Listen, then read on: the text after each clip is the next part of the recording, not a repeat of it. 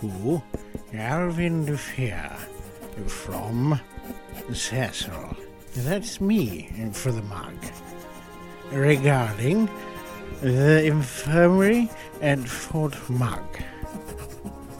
Dear Sir, I have to report that there's been a little bit of an incident for the mug.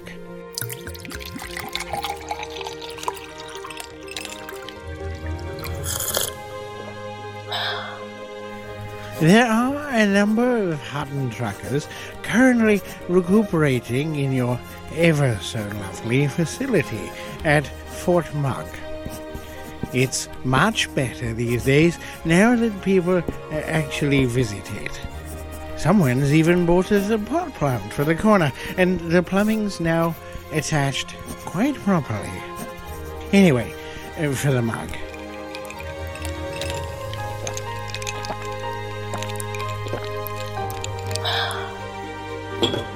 We had an evening off. I'm still here, by the way, in case anyone was wondering. I've lost my Dwight again. I think he's gone to discover himself. Or Beagle Point. Actually, that can't be right. Someone already discovered that. Or should I say, built it. Maybe it's the Stargoid homeworld. What he's discovering, that is. Not himself, or Beagle Point. And that would be confusing. Hang on, my glass is empty.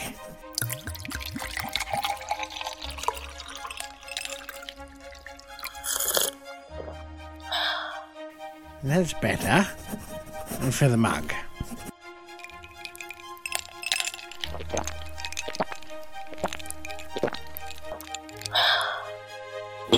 Anyway, we had a day off, and King Hanky brought us a new game he discovered in one of the cupboards.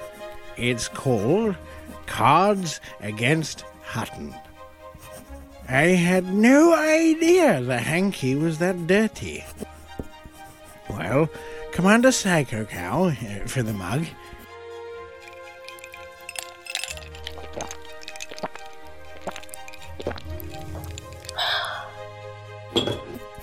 You know him, the one with the dirty cowhide on his ship, had brought out the pillbox and Simoof for a little relaxation. And so we were all playing. That's quite important, you know. It wasn't just me, it was them too. As I said, we were playing this game when a certain question was asked. And, aha! I thought, I know how to win this round. So I played with Lael's Ginger Minge. That's when it went wrong. I think Psycho Cow gave himself a hernia for the mug.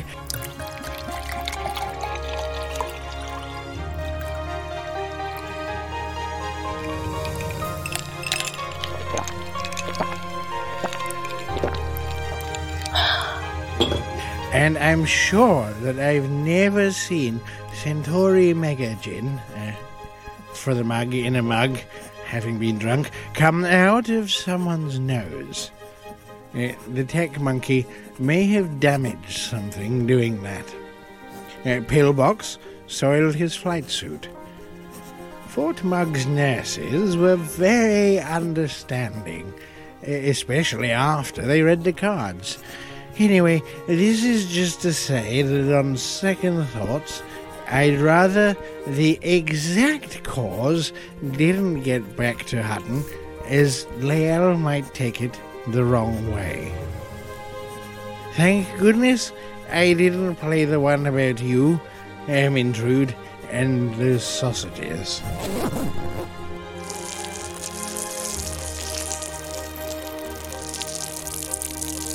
For the mug, lots of love, me.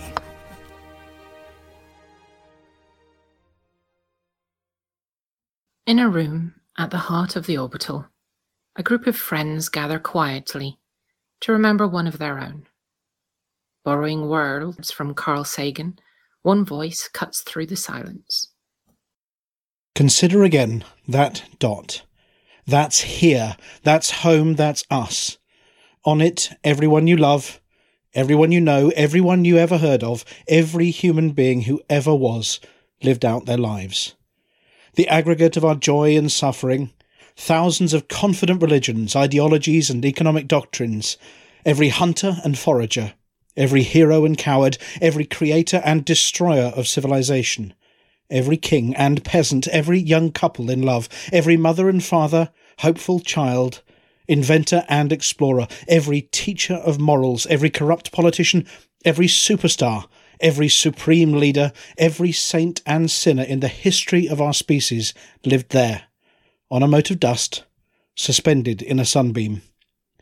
The world is so exquisite, with so much love and moral depth, that there is no reason to deceive ourselves with pretty stories for which there's little good evidence. Far better, it seems to me, in our vulnerability, is to look death in the eye and to be grateful every day for the brief but magnificent opportunity that life provides. In the vastness of space and the immensity of time, it was our joy to share a planet and an epoch with Mark.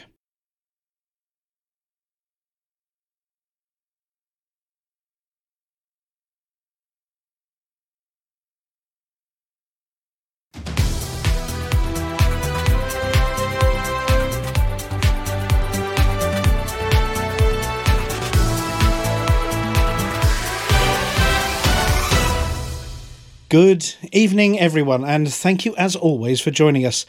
A sombre start to the show this week, but appropriate that we remember Penfold. One of two who have passed away this week. Operator 88, who joined us on events as far back as 2015, is also being remembered fondly by friends far and wide.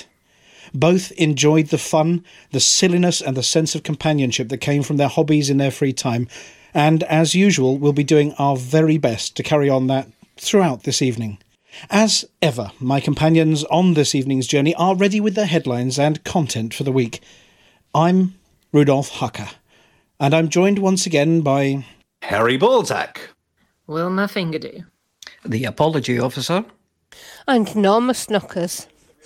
Our radio names should give you a little warning about the style of what's coming up next, but here goes with this week's headlines. Two legs good, more legs better.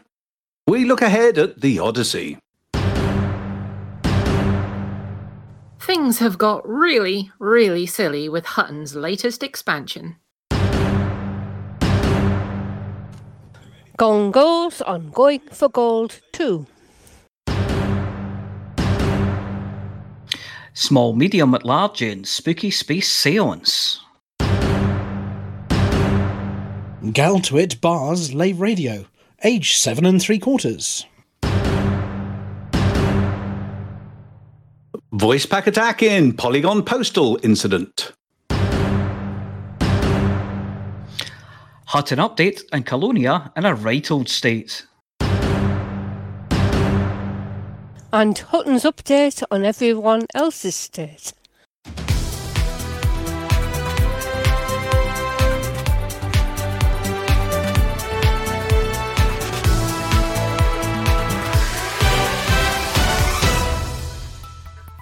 After last week's wild speculation about the GT Edition Scarab, the atmospheric Cabriolet SRV for going topless in tenuous atmospheres, and the Buckyball SR I've Got a Turbo buggy, the latest media releases have opened the lid on a new aspect of the Galaxy's forthcoming Big Odyssey once again. Multi-crew. The magic means by which pilots can project their presence into a seat not that far from your own appears to be getting an upgrade. Yes, your ship, whether it be a little Lakon 6 or the giant lawn dart that is the Anaconda, is being licensed to allow other people in the cockpit. Yes, real people. Poke them and they go, ow. Due to safety concerns to date, your cockpit, whilst designed for multiple people, including additional comfy chairs, coffee machine and reading material in the netting to the side of the seat, has limited access to the pilot. A complicated series of hard-light holoprojectors have allowed fellow pilots from across the galaxy to beam themselves aboard and take control of vital ship functions such as that extra pip, the turrets if fitted, and of course, telepresence to one of the ship-launched fighters. With the advent of space legs, tenuous atmospheres, and fellow commanders needing to hitch a lift back home after being stranded on planets, media reports indicate that they'll actually be allowed to join you in your cockpit. What's more, your wings can now have legs. Yes, you can provide aerial cover for your passenger once they disembark. A few warnings though. Please avoid crushing your freshly disembarked passenger under the bulk of your suggestively shaped sausage ship. Firing your pocket pop gun at passing ships is very likely to end up being on the receiving end of a railgun shot, and a sneeze cannon to the knee isn't the kind of excuse that a mission giver is likely to accept as a reasonable one for being late. Dropping your passenger on a planet out near Beagle Point and then flying off sniggering will be considered the height of bad manners. Very funny though. There are rumours that handheld weaponry to prevent one-sided ship-to-shore action may include shoulder-mounted cascade cannons, pocket rockets, and everyone's favourite, the graffiti beam, used for carving your initials on the ship that's about to squish you like a bug. What's the first thing that will go through your mind when a plummeting vulture hits you going 400 metres per second? Likely it'll be its canopy.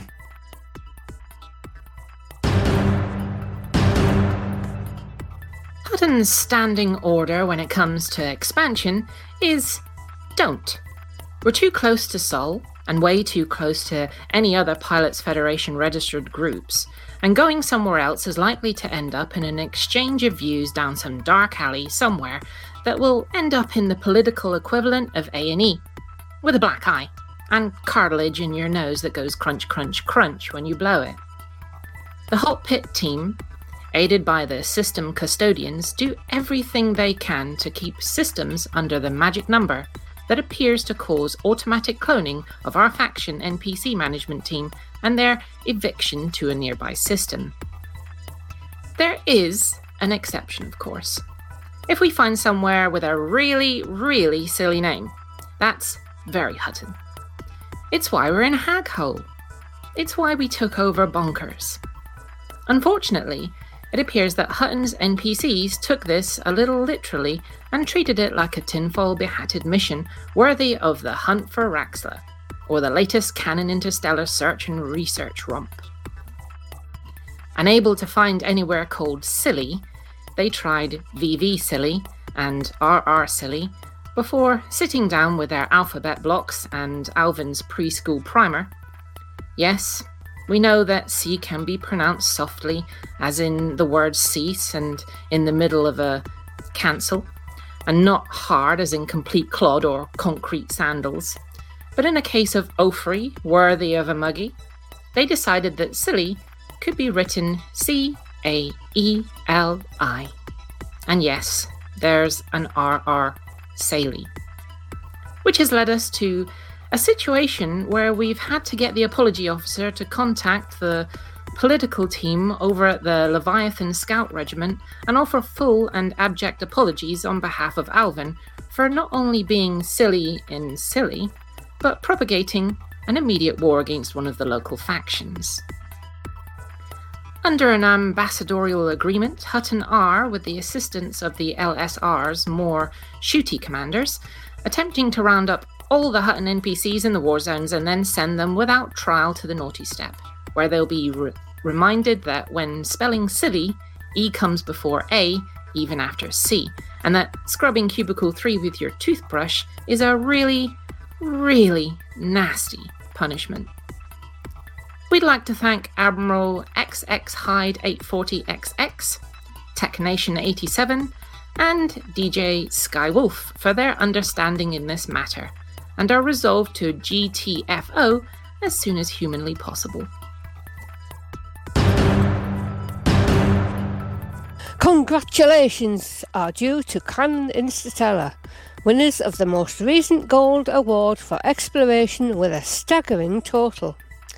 Now, It's our time, and yes, we're going for broke, breaking out the exploration ships and honk scoop jumping our way from Earthleg to Earthleg in the hopes that Hutton can emulate their experience. Hutton commanders have been seen putting the final touches on their ships, polishing their mighty jumper condors and hauling their asp out of storage, ready to bag anything they can find en route to the trophy. A new set of data has been published of high-value systems near the bubble, as well as one for Colonia, though you're not exactly spoiled for choice out there at the moment. To take part in this epic endeavour, you want to scan as much as you can, make sure you're in the Hutton Squadron, and of course have installed the Hutton Helper from hot.forthemug.com. When it comes to selling your data, anywhere counts, but the locations can sometimes be important. You want to sell for as much as you can, so investigate whether the local BGS can give you a bonus boost to your value. The jury's out whether that particular market helps, but trying your efforts to Lilong Rui, yes, that means power play, and achieving a rank 5 status can mean you get double bubble for your trouble. In the meantime, truckers, get honking and we'll raid the prize cabinet for some awards and if we manage to raise the trophy.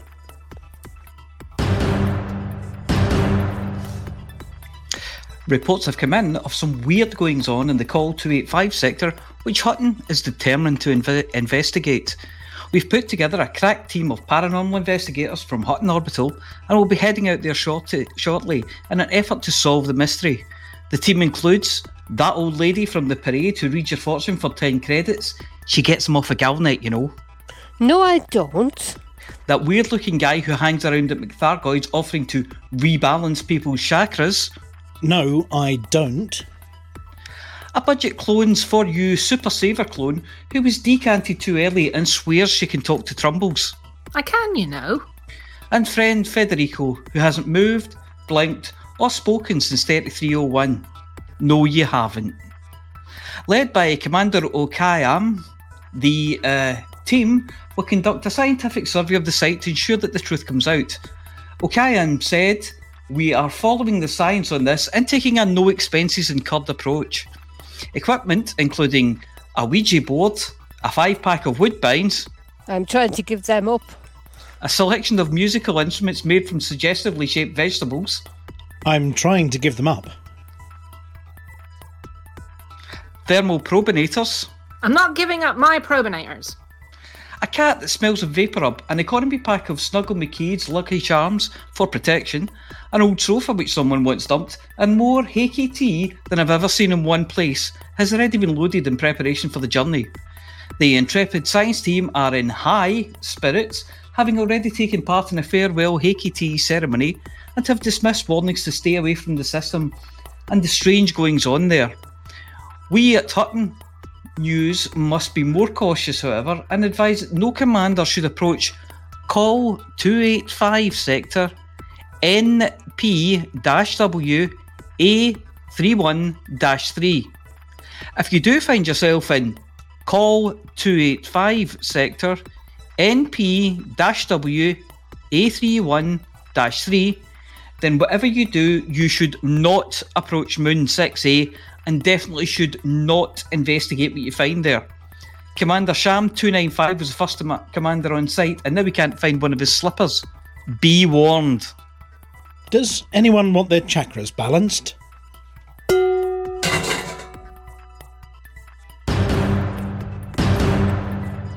Eddie Lee Wise, tailor amongst the stars and Lave Station resident, has fallen victim to his latest product release. Not content with cutting his cloth, with the aid of his wife Barbs and his husband Ken, to bring out the very best in every commander and cut a dashing figure, he appears to have launched a new beauty range targeted at the pilot who wants to, quite literally, take years off their image. Whilst it hasn't been unknown for pilots to use the wonders of Hollow Me technology to remove the odd wrinkle, or give themselves a suck, tuck and pluck to keep their youthful figure, Eddie's latest invention performs your beauty regimen at a microscopic level, putting lippy and a good foundation on your very DNA. As a hands-on flat cap-wearing donkey jacket-toting kind of guy, Eddie used his experimental cream on himself first, hoping to recapture some of the rugged steeplejack looks of his youth, which, we're led to believe, is where it all started to go wrong. Having experienced hair loss in some places and strange hair growth in others earlier in his life, the cream's immediate effect was to reverse both of them, giving him flowing locks and a chin as smooth as a 0.1G docking computer-led landing. The effects didn't stop there. He found new energy, a trim new waistline and the reversal of years of abuse of his body, but it carried on. His voting patterns have gone from pension-hoarding right, through angry hard-working left, and right out the other side into hippie student Green Party. He's shrunk in all dimensions, and to all intents and purposes, this titan of tailoring now more closely resembles Eddie Jr., age 7 3/4. His voice has unbroken. He went through a phase of terrible acne and has complained of frequent cases of premature detonation every time someone wiggles their asp in front of him. This, however, has been the least of his problems. As a temporary keyholder for Lave Radio, he found that station bosses rejected his ID at the checkpoint and promptly locked him out of the studio, telling him that he's far too young to hear that sort of thing and to run along and get his mum to come back with a note. And no, Eddie, a scrawled piece of paper saying, "Eddie's excused PE this week as he's got a bit of a cold," isn't what they're looking for. Nurse Wyeth has been called and is attempting every ageing treatment she can come up with, including soaking him in cold tea, scrunching him up and then ironing him to make him look well used, burning his edges with a candle to give him that just escaped from a combat zone vibe, and of course rubbing him with castor oil and specially developed aging liniment at every opportunity, attempting to bring back his lumbago. Station dietitians are attempting to force-feed him the richest of foods to bring back his gout, and he's been gargling with gravel and cigar ash to try and bring back his usual gruff northern tones. We wish Eddie well. Anyone who has purchased some Lave brand anti-aging cream is advised not to rub it on any part of their anatomy, for fear that even mild doses might cause them to actually de-evolve to a more primitive form and take up PvP.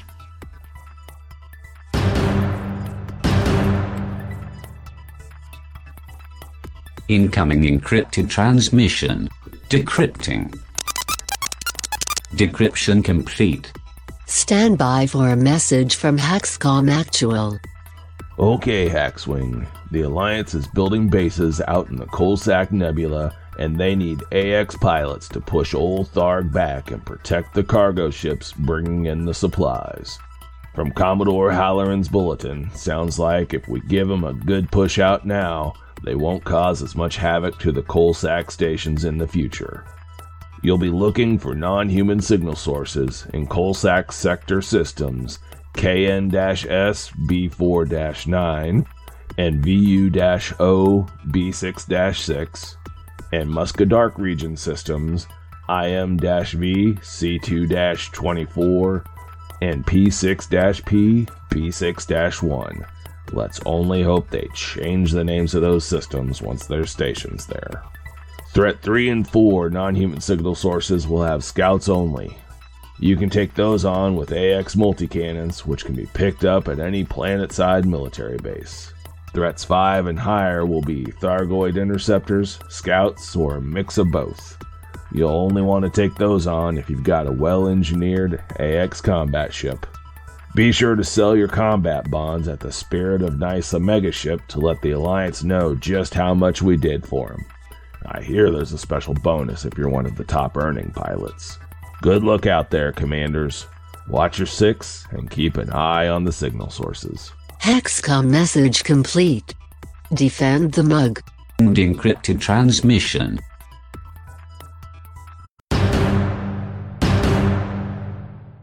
HCS Voice Pack Systems, galactically renowned kidnappers of the rich and famous from film and the telly, have released an urgent appeal for all pilots to beware the parrot, Finn, their captive Norwegian Blue, and the voice behind the robotic cockpit cracker, munching companion, the ship's parrot Mark III, has escaped his cage and has gone on a rampage. It's rumoured that the Norwegian Cobalt Blue is very much alive and incredibly angry at his long-term incarceration with nothing but a microphone for company and the voice of HCS maestro Paul on repeat saying, "Can we just do one more take, please? This time with a little more feeling." Finn was last seen at Hutton Orbital, having hitched a lift on a passing dolphin, and all residents of the station are advised not to approach, as the Polly's gone postal and pecking anything that comes within range. Hang on. What's that flapping noise? Cock-a-doodle friggin' do! Norma! The bloody parrot's loose in the studio! Wanna fight? He's got me by my... oh, that's smart! Get off! Have it! Somebody get security in here in the double! I'm sorry, listener, we appear to be experiencing some technical difficulties. That's more like it. Somebody in body armour. Quick! Grab it before it reaches the desk. I'm gonna kill the parrot. Red alert! We're all gonna die! Game over! Game over! Oh, man, what did you do? Clean that one up. It's dead. No, it's not pretending, waiting to bite you. Look at it. It's an ex-parrot. It's flown off to meet its maker. If it wasn't nailed to the wall by your dart gun, it would be pushing up the daisies. Yes, I know it's only a robot, but really? Next time, try a net. Hey, does it hurt? You know, when you try to think. It's okay. Emergency over, everyone. Please disregard the warnings. Filthy Hutton trucking mollusk! I'm not dead, just resting. Oh, no, someone else take over. I'm off. I know Kung Fu. I hate you! Shut your face, hippie. Well, since Lou got arrested for starting a riot on the Lower Rotunda by singing karaoke last night, his Shirley Bassey back catalogue if you must know, I suppose it's down to me to have a go at the BGS bit. Okay, so let's have a look at what's in the BGS box this week and see what we have here. Wanna fight? No! Leave me alone! Oh, we've expanded into RR Saley, but the stations are all painted in institutional green and baby food beige inside, so we just don't want it. Just pretend you didn't see it and leave well alone. We need work in Barnard Star, Epsilon Eridani, Epsilon Indy, Hyco, Kokari, and Stein 2051. They don't need much of it, but they do need a little bit of work, and a little bit goes a long way. Hilpassi and Van Manen Star could do with a wee tickle too. Do not touch LHS 340, whatever you do. He'll hunt me down like a duck if you do. We are cruising very close to expansion in the following systems. Alpha Centauri. Red alert! We're all gonna die! Game over! Game over! Somebody shut that parrot up. That'll do. We're cruising very close to expansion in the following systems. Alpha Centauri, LP245-10, PSPF LF2, WISE 0855-0714, and Wolf 124. Leave these systems alone. LP525-39 is dangerously close to expansion, so work against Hutton there if you can. And so to Colononia. All the stuff is broken in EO Procol Centauri after King Hanky spilled a big mug of something wet and fizzy all over the reactor console, triggering infrastructure failure. Bring, infrastructure-y things. Infrastructure failure is properly serious, so let's get this one sorted. Mission running and passenger missions for hot call systems is good. Cache in your exploration data in EO Procol Centauri, Dolar Depot and Tier only, and buy low, sell high in our systems. If in doubt, then contact King Hanky. At least, I think that's right. If I'm wrong and it all goes pear-shaped in the next few days, well, at least Lou will have something to do when he gets back next week. It's time for Norma's Knowledge Nuggets now, as I bring you up to date with what's happening in events organised by you, the members of this great community. Graham and Kay has given us a concise, nay, pithy update on Wolf Hunt. Nothing really changed on the hunt for Wolf 562. It's on the back burner for now. Current goal is to take over Narnia and find out what's in the wardrobe. And this Going for Gold version 2 is the main thing going on. Oh, we've expanded again, but we don't want it because it smells, and we are going to lose the expansion war. We lose, we leave. Wanna fight? No. Next we have Speedball 4, which is going to be on the 21st and 22nd of November, and this update comes from Commander Primetime Casual, bringing us up to date on the extensive preparations for the event and adding a +1 to the count for mentions of Alec Turner in community events. BBRC member and almost but not quite winner of the 8-Wheel Championship, Alec Turner, arrived and showcased the beauty of the event location system.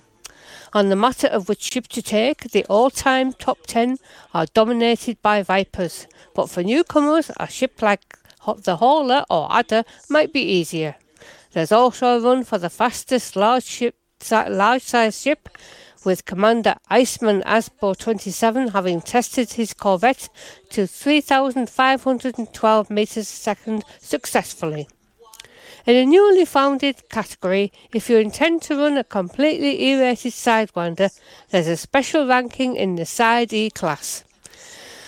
The event organisers want to remind everyone that the Lithuania will depart HR 6164 on Friday the 13th, heading to 61 Virginis to pick up any participants who are in need of a lift.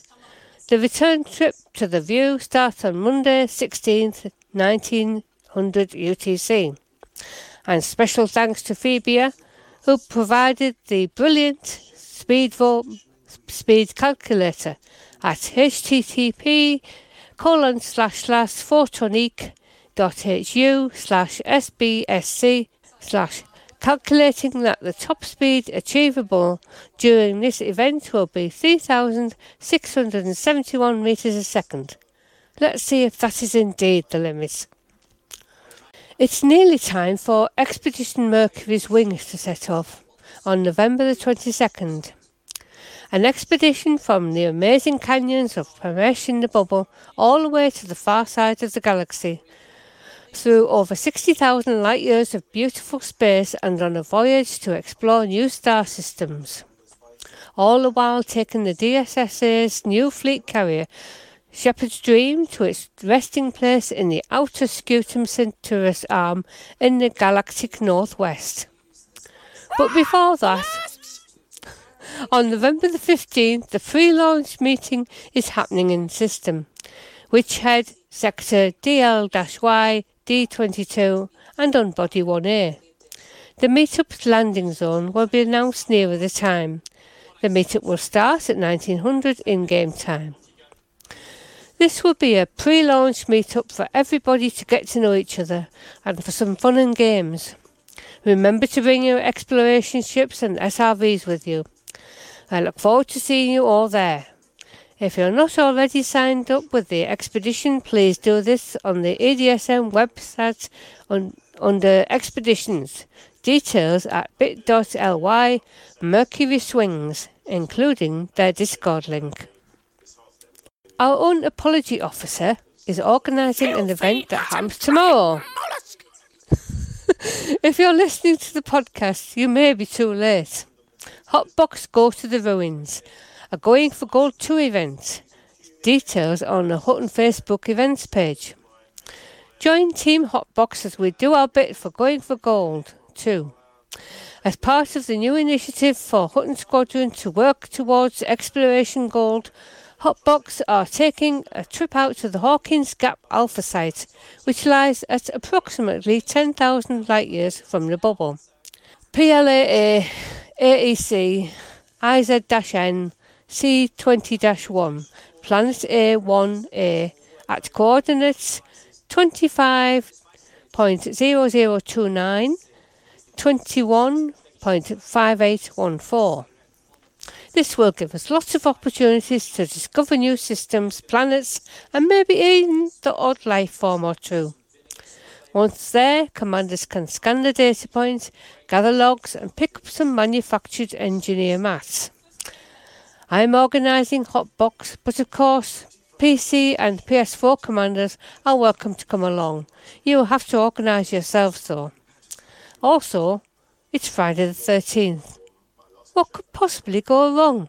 I love you. I don't know. I mean it. Organised by a Frenchman, but being run in English kindly take into account the linguistic abilities of the average English speaker. La Grande Expedition 3306, also known as the Great Expedition 3306, is a long exploration trip organised every year by the Remlock community. This year we plan to start from Plangura for a course of 83.8 kilo light years. As always, the GE will offer a red line story to follow and various activities through the expedition to support our pilots. Departure from Plangura on November the 27th at 8 p.m. UTC, which is 8 p.m. London, 9 p.m. Paris, 3 p.m. Quebec. Maximum date of arrival at Braguram-Due, January the 10th at 10 p.m. UTC and London, 11 p.m. Paris and 5 p.m. Quebec. This fourth great expedition will offer activities and stories in an experienced group of veterans. Mini-games throughout the expedition to encourage activity and win prizes, some of which are unique and only available during events supported by Frontier Developments. Fantastic views both on the surface and in space. Rare points of interest to discover solo or in a group, and great memories with the Remlock community. Details on EDSM include their Discord invite, and we have created a link to make it easy for you to find. bit.ly/GE3306. That's a capital G and a capital E. If you get that bit wrong, don't blame us if we get taken to a page featuring scantily clad models. No, stop that. Don't go and check now. Stay here. What are you lot like? As always, if you're organising an eventing game, get in touch and we'll tell everyone about it in a future show. Right. I'm not your friend. Shut it.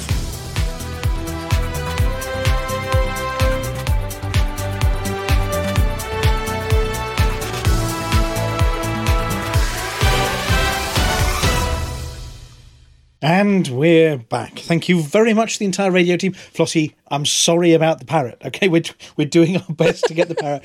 Tell you what, you maybe take a run up at it with your pan. Maybe that would do. Maybe. Hang on. Run away! Run away! Run away! Okay, I think he's gone. I think the parrot's gone. Well, thank you very much to our friends at HCS for loaning us the parrot for this evening. Nice bird, that lovely plumage. Lovely plumage. Yes, obviously the background to that one is that Finnegan, who is the voice of the parrot in the HCS voice pack, actually got attacked by a parrot in St James's Park this week. Life mirroring art, mirroring life, mirroring art. So, we understand he survived. He should not have been up in that tree then, should he?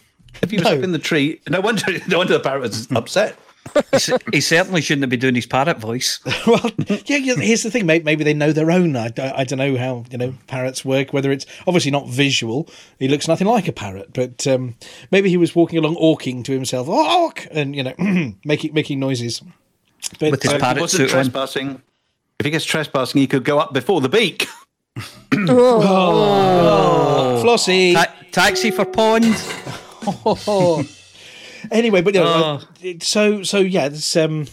Thank you very much to those guys, and obviously we're in the studio. I'm joined by the usual radio team, or at least some of the usual radio team. The kidnappings are carrying on. We've now had Dead Meat GF kidnapped by whoever's doing all the kidnappings. We're not in a hurry to get him back, though, are we? Not in too much of a rush, no. Nah. I mean, there are rumours that he has been sent to the naughty step and being blamed thoroughly for the expansion into really, really silly that we did this week. Obviously, just an introduction for everybody. I'm sure you know the rest of the team, but Amelia's here. Good evening, Amelia. Hello. Are you really ready for the food this week?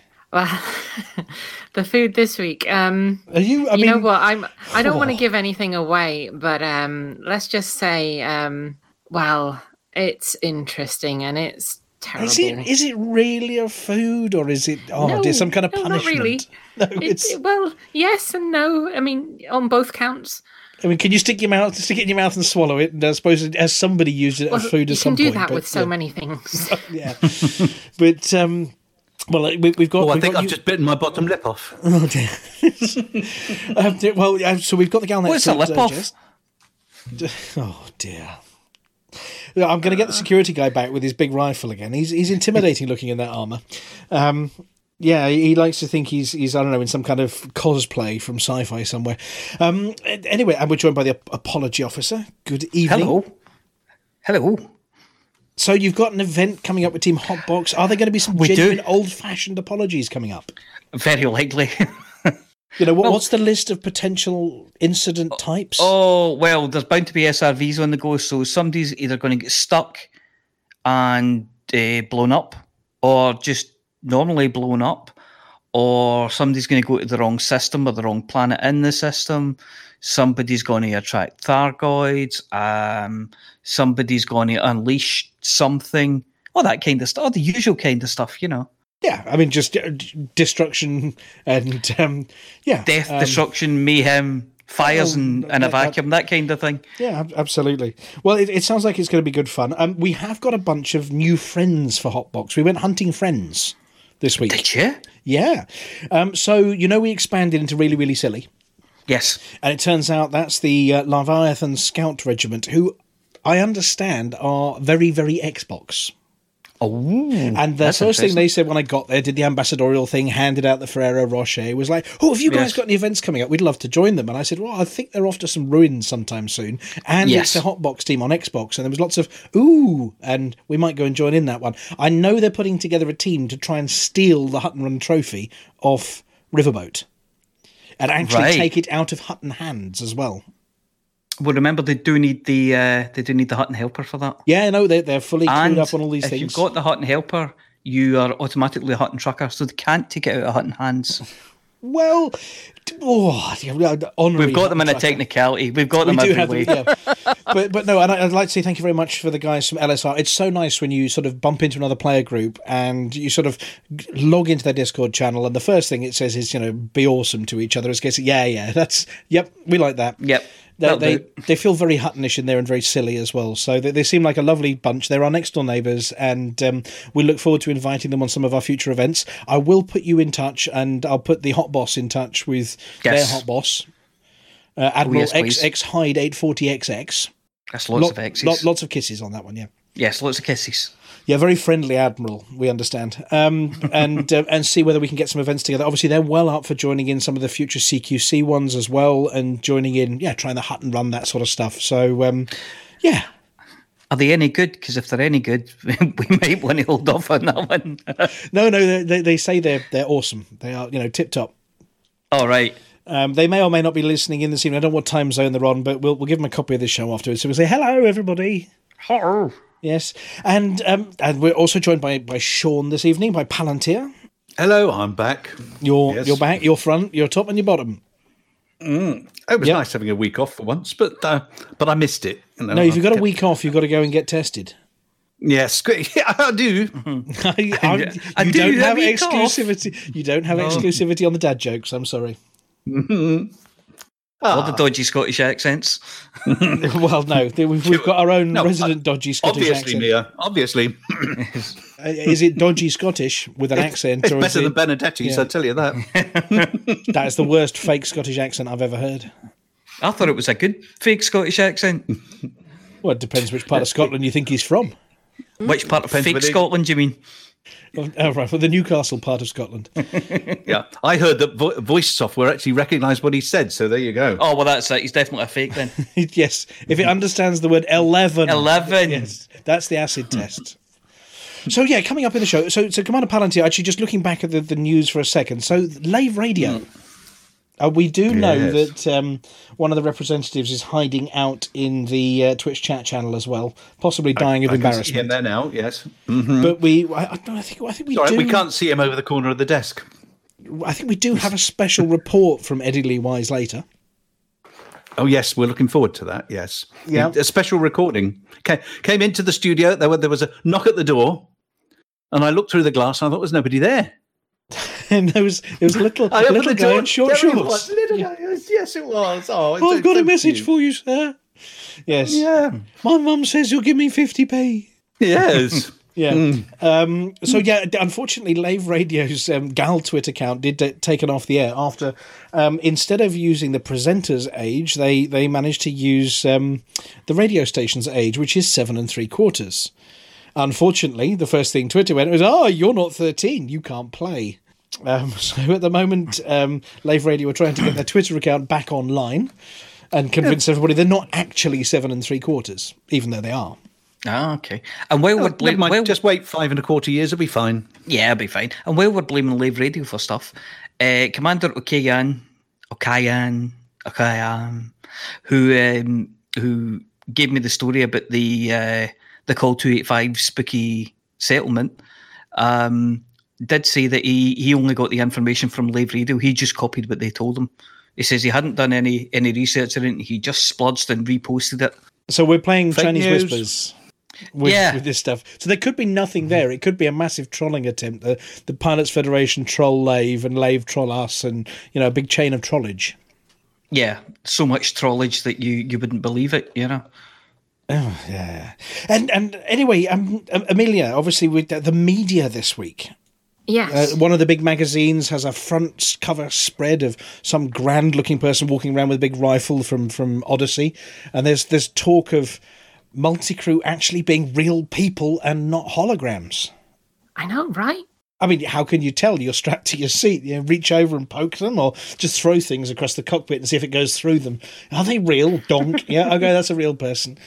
But, I mean, it boggles the mind that you fly somebody out to Beagle Point, drop them off and say, I'm just popping out for a sandwich, and then not come back. I wonder how you get... I mean, can you put a little beacon and a nice little NPC and a rescue ship turns up and picks you up or something? I'm really curious to see how this is all going to work. I think everyone's curious. Yeah, that was the inspiration behind the picture that we used for that. Yes, I did notice that wonderful screenshot of the planet and a little speech bubble there that says "bastard." Yeah, I thought you'd like that. Yeah. I did manage to hit the right button and put that one up on screen, I think, at some point. But yeah, so I mean, of course, it's all real. It's all coming next year. I think they say first quarter next year. What that means is, I don't know. Maybe March, possibly. Could be February. Well, they did say quarter 1, didn't they? Yeah. So March at the latest. By March, should we say? A bit like when all this lockdown finishes, and yeah. And then we've spoken about the poly thing. Going for gold, Flossie, you're going to cover a bit of. Are you covering that in your CCCCG bit in a bit, or not? Are they going for gold? It's not in the CG news, no. Oh, right, okay. So it is officially a CCCCG thing, but we'll cover it now, which is, hang on a second, let's... Flossie told you what to do. Isn't Flossie? it CCCGG? Yes. CCCGG, that's the one, yeah. Yeah. Yes. So Flossie tells us what to do. Flossie, what is the CCCCG, and how does it differ from a CG? It's a community-created... Community goal. A community-created community goal. Okay. Something like that. Right. You're making it up. You're making it up as you go along now, Flossie. Yeah. You're just saying words now. Bring the parrot back. So what community is it targeting, this one? It's targeting, Hutton community, everybody and anybody who wishes to join in to get the gold trading no, not trading, exploration. We've got the trading one, yes. The gold exploration trophy by getting Yes. as much exploration data as can. Now, Canon Interstellar did get it. Now, what happened was Canon Interstellar had a guy with 15 billion credits on board, and he signed up for Lee Long Rong Ring Ru, the power play chap, who's we've got one system in his area. Anyway, they signed up for him, and that turned into 45 billion credits in one drop. It took the guy 5 hours to drop the data. Yeah, I bet. Ooh. Yeah. So 45 billion of the total is one pilot attached to Lee Long Rui, which, I mean, it's good, but I think we're doing it the hard way, aren't we? Just everybody's going to drop data. Yeah, I think so. Yeah. Well, we've got, at the moment, we've had our first 11 people drop data. 11. 11. Texas Stew and Smelly Wild Sea, Flossie, Wrong Way, Rincewind Cymru, Poppy, Christopher Hankey, Lydia the Void, Tom Sawyer, Montgomery Python, and Big Block appear to have dropped a load already. So we've got our first 54 million in the bank. Thank you very much, everybody. Nice. It is open to all platforms, but we're not counting you separately. So in terms of the overall leaderboard table of who's dropped the most, we're counting everybody together, but obviously each one counts towards your own gold awards. Yes. Obviously, It's a different. Yeah. It's a different squadron on each platform. Yes.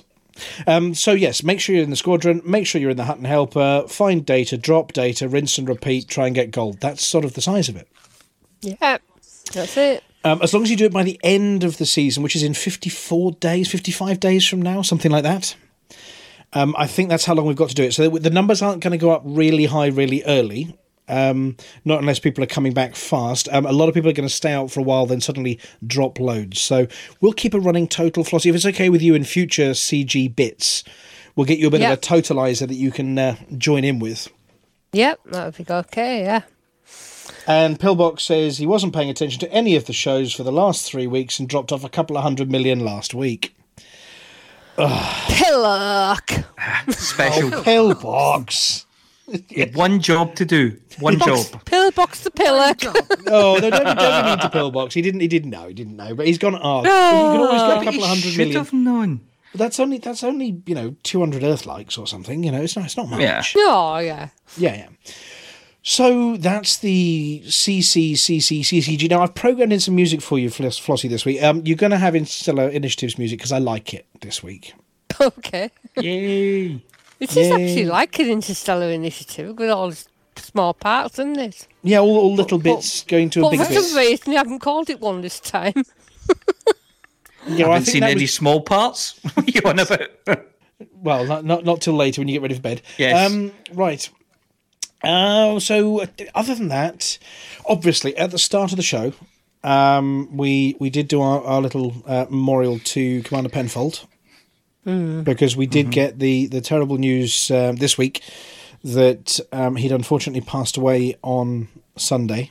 We got the message through Skiprat, who's another long-standing friend of the show. Many of us have met Penfold at events and shared our sort of social and free time with Penfold as well. And obviously we send out an awful lot of love and all our condolences to his family. Was slightly heartened to hear from his family yesterday that they were actually able to be with him as well. I know all this lockdown has been terrible, but they were actually able to be with him as well over in hospitals, which was very heartening news in these really quite crappy times as well. But all of our love to Penfold's family. We will be trying to organise something in-game, an event and a bit of a get-together. But we got a bit of planning to do on that one first.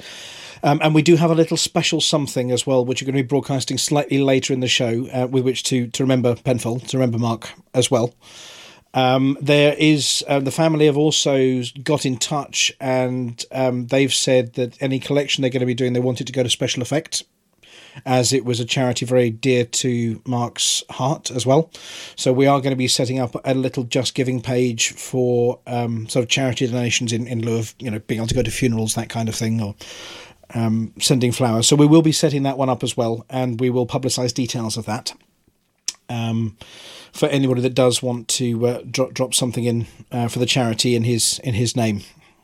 So yeah, really sad. And of course, there was another commander, unfortunately, who we haven't heard from for a long time, but joined us back in 2015, I think, on some of the early. I think it was the very first beta bash that we did, which was Commander Operator 88. Unfortunately, has also left this world in the last week, and obviously their very close friends have let us know and said they're also doing memorials in game too. So it's been a bit of a few weeks for it, and it's always terribly sad. But as a community, we just send our love, and if anybody needs to speak to us at any time, then we're always here. You can always get in touch with us. Okay, what have we got? What have we got coming up for the rest of the show? We've got some Wotherspoon, I think, in a bit. We've got some Flossie CG news. We've got some Galnet Food Digest, and we've got some outrageous sports as well. Not outrageous. It's perfectly sensible. Well, if you work out what, I'm just reading the titles of some of these here. Actually, no, they're quite appropriate. These ones. They are. They're very appropriate. Everything should make perfect sense. It's an oasis of clarity in the hurly-burly of the Hutton news. Yeah. So, what have we got? Who's doing the intro for the next bit? I bet you're going to say, well, Me. It's you. Oh, it's you. It's you on this one. Hang on a second. Right. Let me just get back to the right spot. The parrot's now gone. Don't worry. We're not going to have any more parrot interruptions. I promise.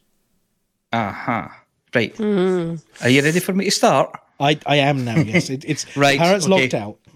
Right.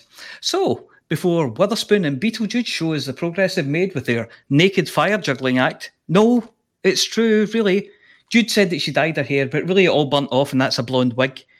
We've got a small piece of poetry from the man who puts the dog in Dogger L. Good afternoon, truckers. Percy Thrasher here. Now, normally I'd be out farming barnacles, but sometimes the weather's too cold, so I sit down and read letters from our listeners.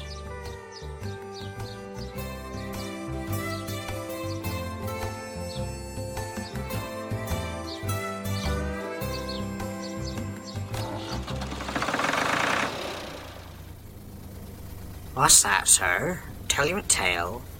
Buy me a gin. Sit right down there. I'll spin you a yarn about how we all fared that time we went hunting a giant black whale. It was autumn in Eden, but you'd not likely tell, apart from some geezers and the rather ripe smell. I was patrolling the system with wingmen in tow, and hunting for pirates who so like to sow dissent and destruction in our little faction, and maybe just bored and looking for action. 8 of us there, our teamspeak was right, talking of sausages and other such tripe. With Skiprat and Mindwipe, Mad Monk was there, and a couple of Texans, and a dog with bad hair. Ventura was docking, repairing his hull, getting all nice and shiny before that evening's cull. A message on Discord caught Mindwipe's attention. A trucker whilst docking just happened to mention a blip on his radar. A message inbound. There was an orker just hanging around. He's not one of ours, the frog bear exclaimed. So we headed for Alvin, the one we renamed. Approaching in cruise, we locked on his ship and scanned it to make sure that our little trip was fruitful and not wasting much of our time. The name it resolved, along with a sign that said wanted, which meant we were clear to fight this here Deathlock, who's not welcome here. I tried interdiction, this slippery foe escaped it with ease, but with one more go, I caught him and dropped him and began my scan. Keep up, we've got him! But then he began to trash talk me, cursing and swearing and telling me over I would use my poor noggin for a cup in his rover. His orca, for that was the ship that he flew, was black, and his bounty was worth quite a few. My wingmen arrived, and he laughed in our faces. Here, in our very own system of all places, that whale opened gun ports and started a fire. As Deathlock's voice pitched higher and higher, I'll kill you, I'll ruin you, I'll take all your stuff.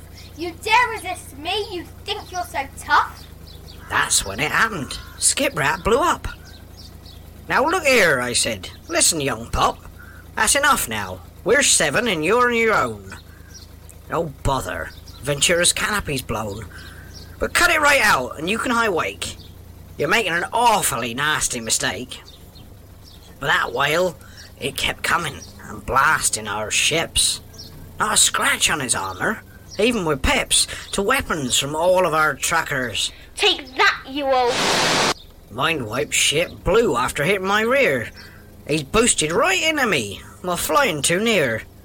This combat was turning quickly to farce. That impact had left me with quite a sore hull. The Texans had been crushed under the whale's giant bulk. And the dog just left us, jumped out for a sulk. That left Hober and I in a bad situation. Let's go and get some help and repair at the station. I fired 2 torpedoes in a bid to survive and get the heck out whilst we were alive. The Orca went silent. A heat sink he burned, and I watched in horror as my missiles turned and took out poor Hober. He was running quite hot. The look on his face as his ship fell to bits when Deathlock screamed louder. Take that, you shit! His final words were, Die, you fat chump! His cursing was distant as my ship made the jump. So, have a care, fellow truckers round Alpha Centauri, and don't think I exaggerate one bit of this story, for Deathlock and the might of his whale might make you the subject of your very own tale.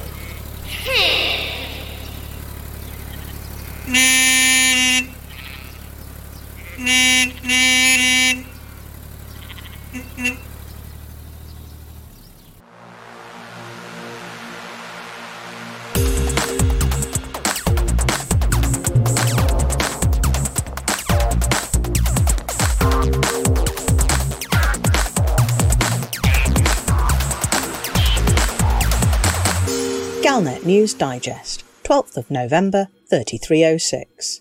We read the news so you don't have to. In this week's news roundup, Hadrian calls for mercy over Marlinists. Creepy colony discovered. Telepresence, but real.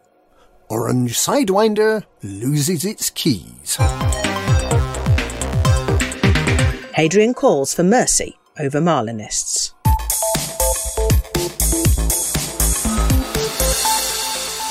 Hadrian Duval, who is now recognised as a grandson of Emperor Hengist Duval and an imperial slave, the one-time figurehead used by Imperator Kaiser Merdanticus to legitimise his acts of sedition against Emperor Arissa, and exiled in Pariso as a result of his failed coup attempt, having suffered a near-fatal assassination and having had his life saved by the prismatic princess Aisling Duval, now nursed back to full health, has experienced a Damascene conversion.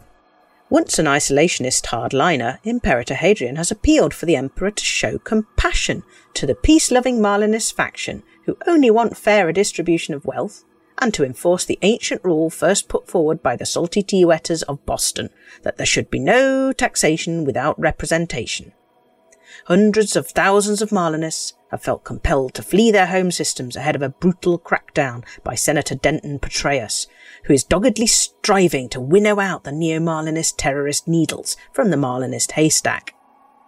Only a few weeks ago, Hadrian's Nova Imperium would have had no truck with the soft left-wing liberal Republicans of the Marlinist movement, but now it appears that the Imperator sees common cause with these same Republicans and is begging for the Imperial Internal Security Service, who have this week failed in their attempt to uncover a neo-Marlinist bomb factory in LTT 1935, to show them mercy and to instead concentrate only upon cracking down on the terrorists who have already caused so much death and destruction in the Empire. In related news, after his prolonged career as an unknown slave, and then as the second blackest sheep of the imperial family after the now deceased Prince Harold, Hadrian has been proposed by Princess Aisling for admission into the inner Duval fold, to stop being a naughty imperator and to start being a nice prince. Now that his status as grandson of the departed emperor is acknowledged, Hadrian technically has more right to be emperor than the emperor herself, and if readmitted to the family and if granted the title Prince, would be expected to become the first in line of succession to the imperial throne. However, Emperor Arissa and her militaristic sidekick, Senator Petreius, may view the figurehead behind the 3305 attempt to overthrow the imperial leadership with less than the greatest fondness. Princess Aisling's plea on behalf of the Imperator may well fall on deaf imperial ears. Creepy colony discovered.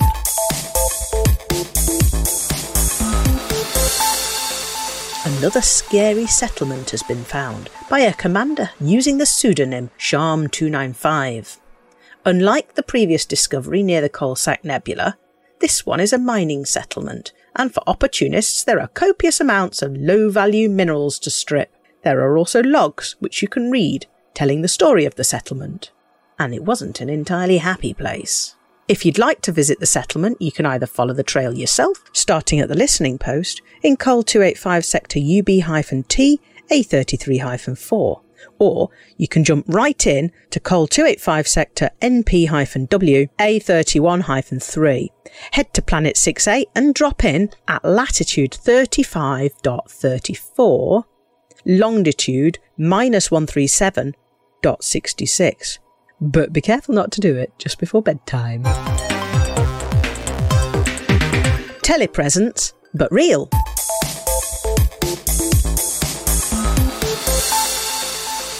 Spaceships aren't just for combat, exploration and trade.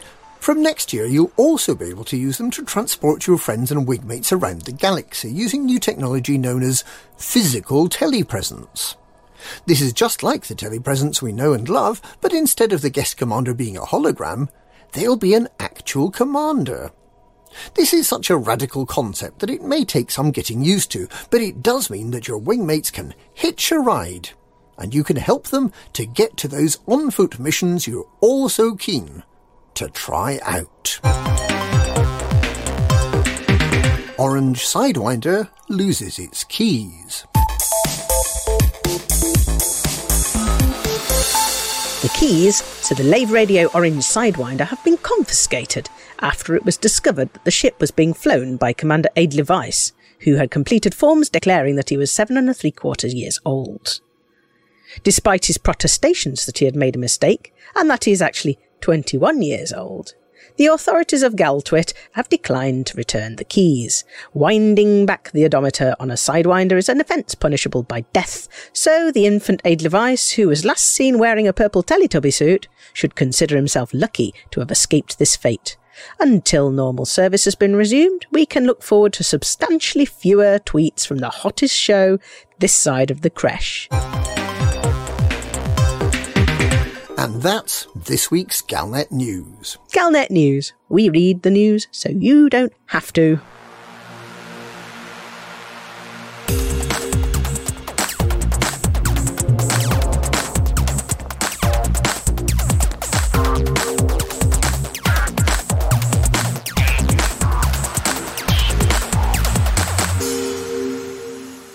Thank you, Commanders Witherspoon and Beetlejude.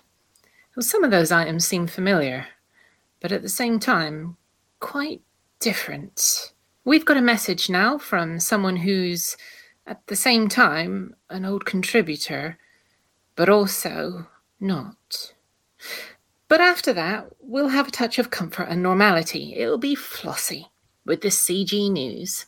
Eddie Lee Wise here from Eddie Lee Wise, plus me mum and dad over at Lave Station. New this month, we've got our range of anti-aging creams, an all-over treatment that just lifts the years off your DNA. Me telomeres have never been longer. Me mum says they're a wonder, as she's never looked perkier, and father can't keep hands to himself. Our latest fashion range includes short shorts, sandals and duffel coats. We also sell a range of voice changers for anyone that uses too much and goes through puberty in reverse. Mum says I've got to go do my homework now, but I want to go fly spaceships. Anyone got booster seats so I can reach controls? Station commander smells of wee. When the universe is in trouble, bug infestations in the bubble, your home station's burned rubble. What on earth can we do when your faction leader's a dog and your daily tasks are a slog? You're feeling like a used cog. What on earth can we do now? Interstellar initiatives. Let Flossie tell you what it is. Then you can get involved with this. You should listen to what Flossie says. Interstellar initiatives. Flossie tells us what she thinks it is. Then you can get involved with this. Now you should listen to what Flossie says. Listen to what Flossie says. What on earth can we do? Do what Flossie tells you. Hello, Flossie here with this week's CG News. Last week's CGs both finished after 4 a.m. this morning when the Federation completed by reaching Tier 5. The Imperials didn't quite make it to Tier 3. This week's CGs support the Alliance's expansion into the Corsac Nebula and protect the Alliance's expansion into the Corsac Nebula from Thargoid attack. The Alliance plans to construct several new outposts in the Corsac Nebula. From these, commercial and scientific operations will be conducted to locate fresh sources of meta-alloys and other potential sites of interest. The initiative was prompted by the findings of a planetary survey team 200 years ago, which were only discovered after an abandoned megaship arrived at the Chukchan system. The Alliance Expeditionary Pact's initial plans are to build Betancourt Base Starport in Muscadark region, PJ-P, B6-1 and 3 further outposts. Hanu Arena in Muscadark region, IM-V, C2-24, Coal Point in Corsac sector, VU-0, B6-6, and Bearing Point in Corsac sector, KN-S, B4-9. Shipments of power generators, robotics, structural regulators and building fabricators are required and can be delivered to the megaship Spirit of Nysa in the Muscadark region PJP B6-1 system. The more commodities that are supplied, the more outposts will be upgraded to starports and the greater the range of services they will offer. Should everything go to plan, they will be in place for the 26th of November 3306. Commodore Morag Halloran of the Allied Defence Force discussed security arrangements. We anticipate a heavy Thargoid presence within the Corsac Nebula. Therefore, it is a strategic necessity that we act now to curtail the threat to future exploration.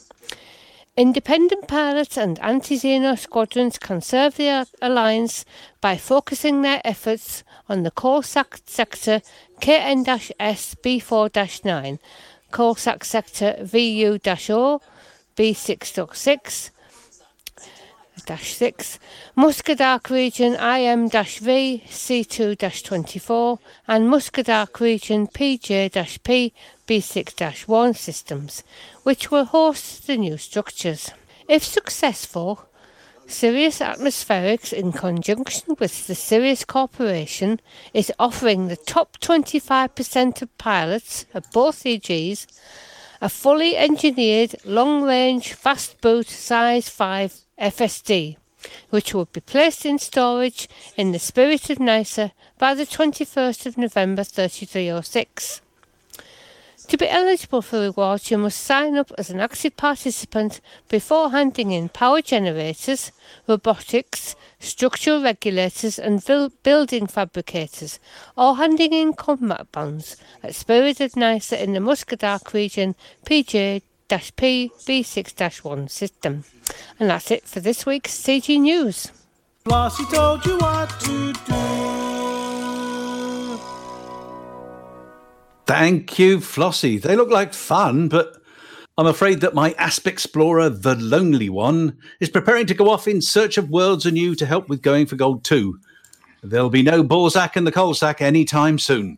Now, I suppose we should let the apology officer out of her well-padded cell to deliver the stream of unconsciousness that is the Hutton Sports Report. But before that, we have the first in what TV stations call a limited series. Commander Chicks has been kind enough to send in some useful guidelines for those of you planning to set off into the black for the first time in aid of Going for Gold 2. Take it away, Commander Chicks. Good evening, truckers, and welcome to the first in a series of Exploration Tips and Tricks with Commander Chicks. In a couple of days, I'm going to be back in the bubble after spending 2.5 years out in the black. And since Alvin has noticed that the Hutton Squadron trophy cabinet is a bit light on, well, trophies, and has decided that we are going for gold part deux, I thought I'd share a few bits and pieces of hard-won advice on how to make credits from exploration. This week, I'd like to talk about exploration ships and where to go in them. Before you groan at the prospect of 10 minutes of frameshift drive specifications, how to shave off 2 tons of fuel mass and add half a light year to your jump range, rest easy. I'm going to leave that to the multitude of YouTube videos, guides and excellent third-party tools already out there. Firstly, let's dispel the myth that you need a super lightweight, paper-thin, fully engineered, Guardian-enhanced Explorer Conda. You don't. If you have one, that's great, but with a few exceptions you can happily gather exploration data with pretty much any ship in the game. If I had to pick a top 3 in increase in price range, the first 2 are easy, as the clue is in the name. The Diamondback Explorer, then the Asp Explorer. Thirdly, and for me at least, it would have to be the Anaconda. Whichever ship you fly, and whatever its jump range, remember that neither of those things matter not one jot to how much you will earn from exploration. That, my brother truckers, depends on where you go and what you scan. Which commander type are you? There are 2 types of explorers in the galaxy. There are the jump, honk, scan, repeat merchants that rack up tens of thousands of light years every week, rushing about the galaxy, honking everything and mapping little.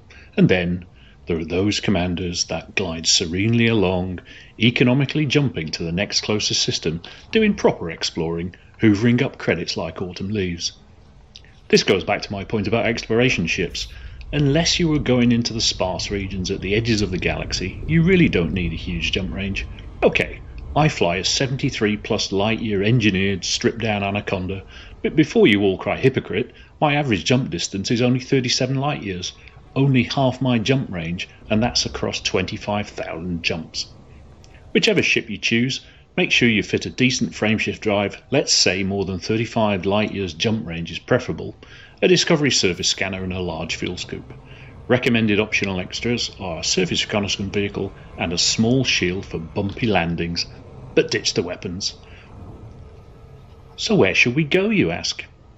Exploration commanders should ignore the advice of the surly landlord of the Slaughtered Lamb in An American Werewolf in London, and most definitely stay off the road. Do you find that you choose a destination, say Sagittarius A-Star, Colonia or a Nebula, head for it, then find every system has been discovered previously? That's because every Tom, Dick and Commander Harriet has previously had the same thought. Third-party tools such as ED Astro will show you a heat map of regions that have been visited previously. Choose lesser travelled routes off the beaten path and stay well above or below the galactic plane by 100 light years or more, and you'll notice how many systems are still undiscovered, even close to the bubble. Only last week I found 8 undiscovered Earth-like worlds in 5 days, only 5,000 light years from the bubble, but 100 light years below the galactic plane. The point is that you don't need to go to the edge of the galaxy to make exploration credits. There are thousands of undiscovered systems just outside the bubble. Only 0.05% of the systems in the galaxy have been visited. By all means, make some long jumps to get away from pirates and into virgin territory, but you don't need to go that far out of the bubble to make lots of exploration credits.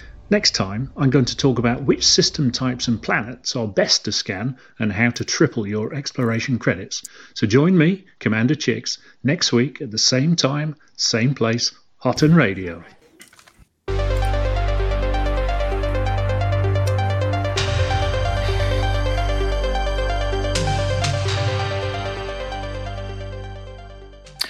Welcome once again to the reality check that is the Hutton Sports Report.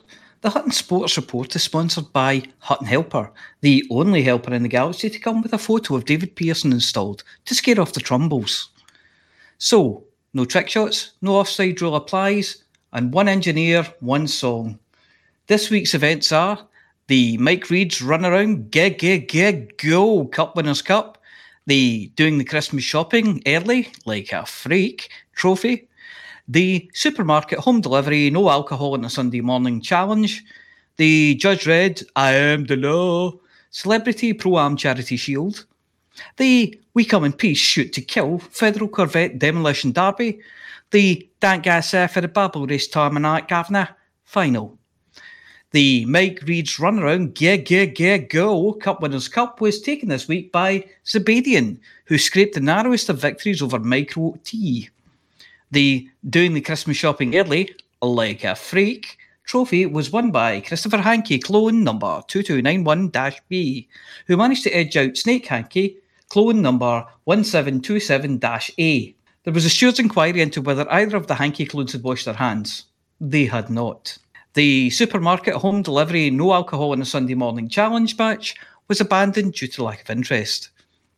There were no surprises this week in the Judge Dredd I Am the Law Celebrity Pro-Am Charity Shield, with Alex Zuno taking it for the pro side.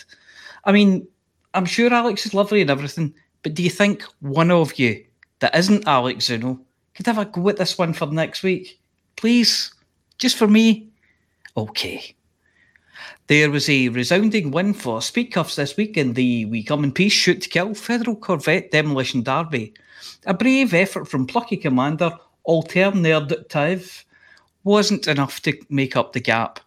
The Dank Gas for the Babel Race Terminate Gafna final has been postponed until next week as one of the competitors had a bad attack of diarrhea during trampoline training.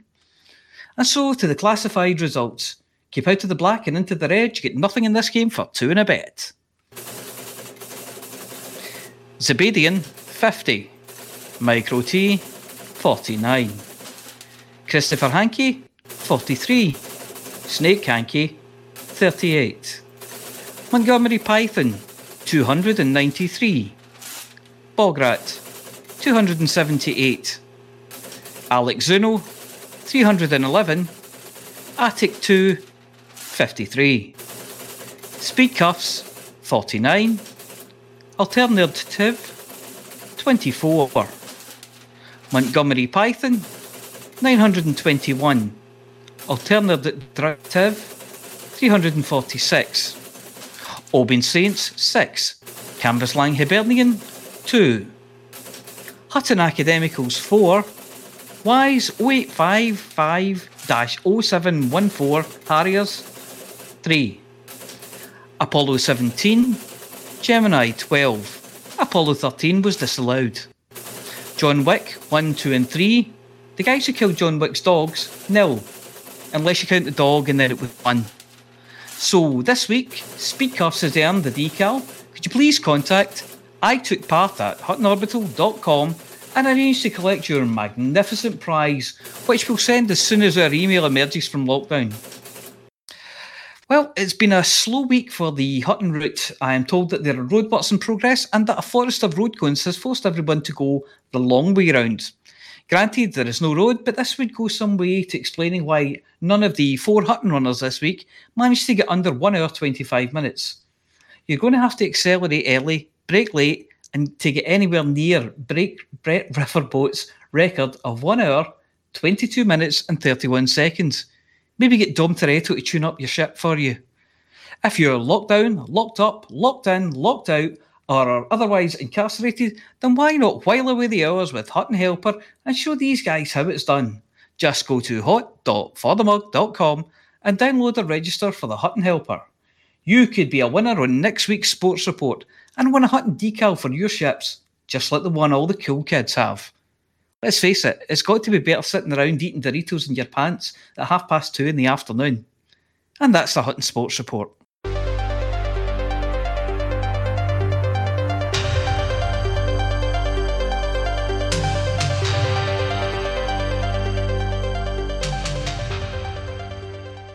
Thank you very much, Apology Officer. It's very nearly time for the Galnet Food Digest, all about a rare good from Vega.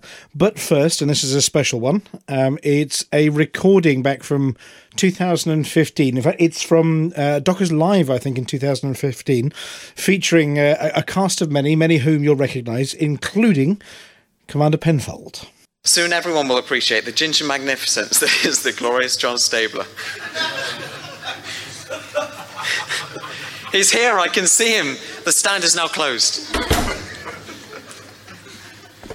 The FART show is filling up nicely, and customers are visiting the stands from all over the galaxy. We join John Stabler of Lave Radio fame as he attempts to join up in a quest to leave his legacy to the galaxy. And you say by joining you, my name will live on amongst the stars forevermore? We operate on a first-come, first-served basis. Everyone who makes a donation and signs up will be rewarded in this life and the next for generations to come.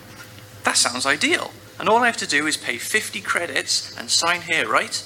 Are you sure I'm cut out to I'm cut out to donate? Well, you certainly are distinguished enough. You do have the hair for it. You say that you have a record of public speaking. I've hosted lay radio. You really think I have the hair? People will be drawn in by that, do you think? What about all the other features? The arms, the legs, the slightly camp way I walk?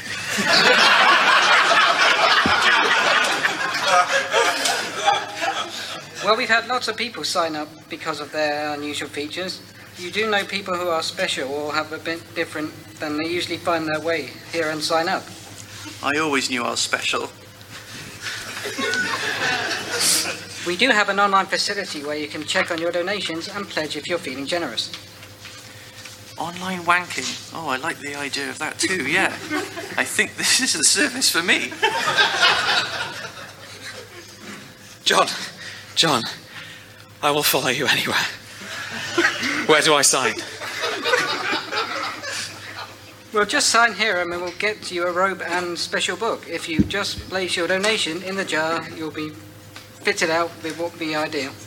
I hope you don't expect me to fill that jar. That's a lot of donation.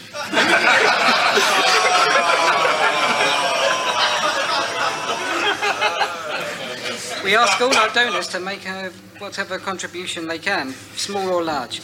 Of course, we prefer the large donation. A donation that large must have taken a lot of balls. So you've all had experience of this yourselves, then? I've been here for many years, and I have become very happy. Everyone is a brother here. Oh, wow. So it's like cloning, then? That's even better. Thousands of stablers roaming the universe. Sign me up now. No. Me first. Finally, we can be together forever, John. Okay, what's this here? I hereby agree to sign to join the Supreme Order of Van Manden's Star and become a silent monk until the day I die or the day I graduate to the Holy Order of the Jumper. Signed, Viger. There, that's done. Oh, monk. Shit. No, I've got that wrong. I thought this was... monk donation. Nothing to do with registration for the Science Sperm Bank there, the Sirius Sperm Bank there. What? I'm not going if John isn't going. What are you doing? No, leave my ginger wig alone. Where are you taking me? You can't do this. Take him away and make sure he remains silent. Push his face into a bowl of cheesy watches and offer his resistance. On the other side of the arena, the staff at Barnard Station are having a great time, enjoying all the sights and sounds of a good fart. Good evening. This is Amelia Hawke reporting for the Galnet Food Digest. I try the galaxy's most rare and dangerous foods, so you don't have to.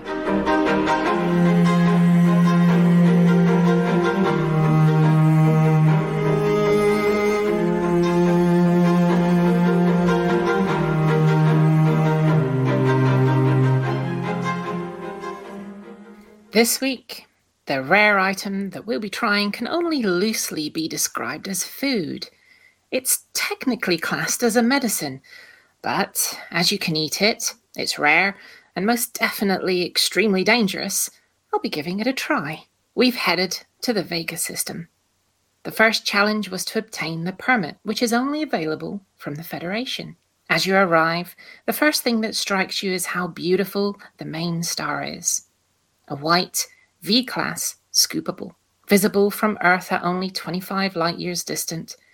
It once held the honor of being the North Star in antiquity.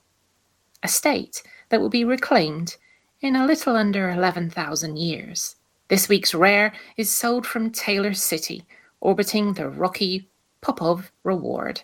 It's actually harvested from an Earth-like world in system, Tracy's Haven. Reading the literature on the system, the guidebook says, very high humidity and native life make this an interesting place to visit. Many exotic foodstuffs are grown here. The scenery is strikingly beautiful, though the wildlife can be a little dangerous. Was known in ancient times as 3 Alpha Lyrae.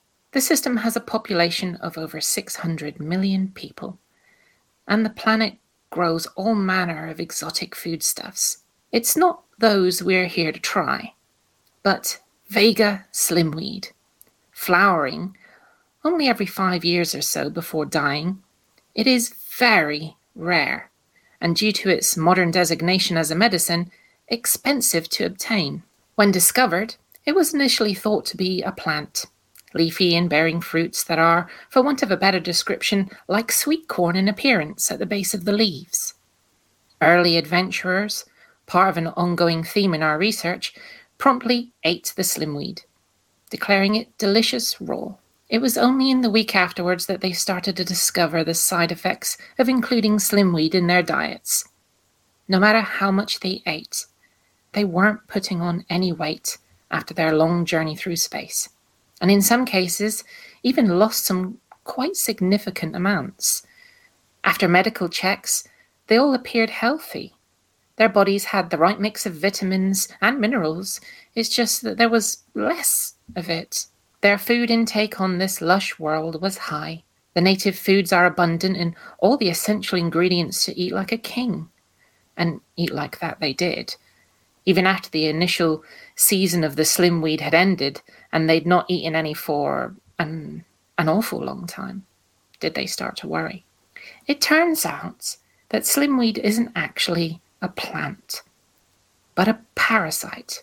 It lodges inside the intestines, leaves lining the way and absorbing a high proportion of the foods that pass through anyone's system.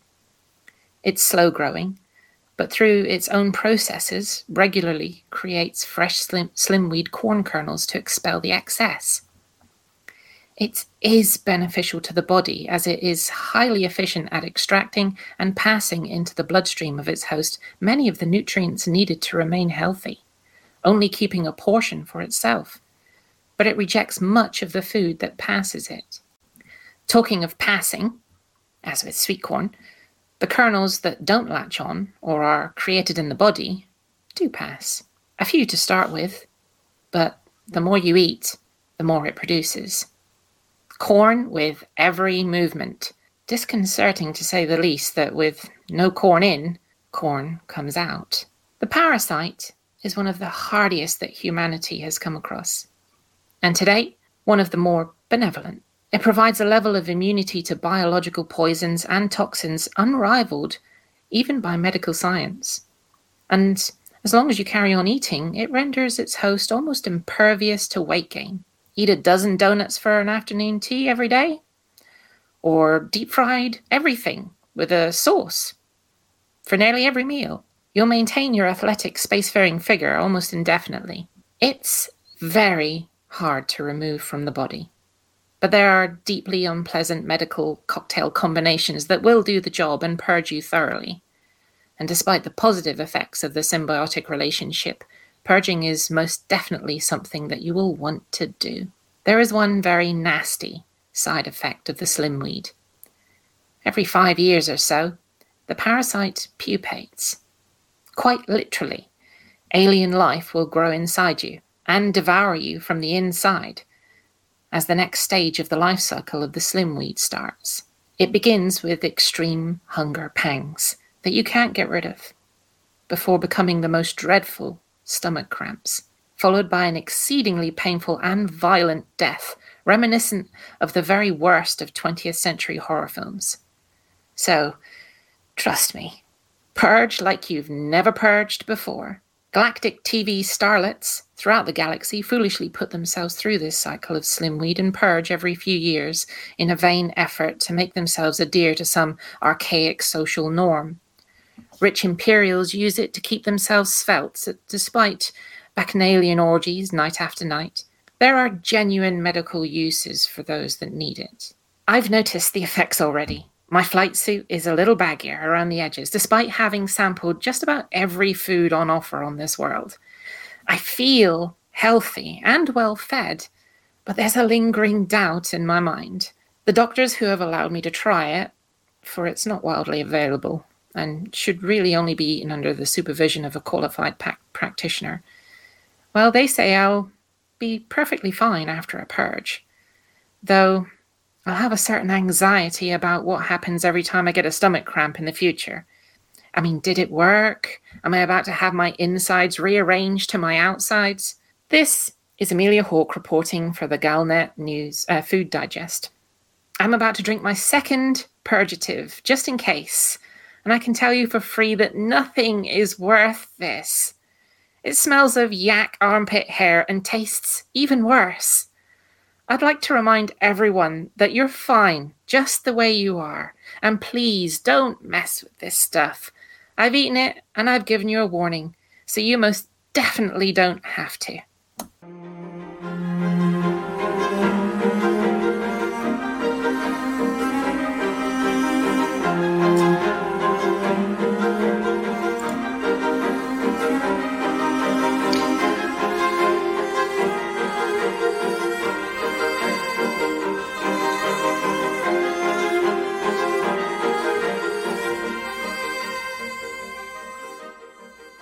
Thank you very much, Amelia. My goodness, that's got to give you worrying moments, doesn't it? Dude, yak armpit hair. Yeah, I mean, you've had the stuff, but I mean, next time you go a bit sort of gurgly after a dodgy kebab, you'll be thinking, was it not cooked properly, or am I about to have some kind of chest-bursting, belly-bursting monster sort of destroy me? I've seen the movies. I know what's going to happen. Well, yeah. So, go ahead, go on. I believe the dodgy kebab is one of the purgatives to get rid of the slim weed. Oh no, but dodgy kebabs are tasty, really. Oh no, they taste like dodgy kebabs. Well, they do if you're sober. Oh yeah. If you've had a couple of beers, they are like food from the heavens somewhere. They really are. But yeah, I mean, these things that you go and try, Amelia. I mean, obviously, the slim weed.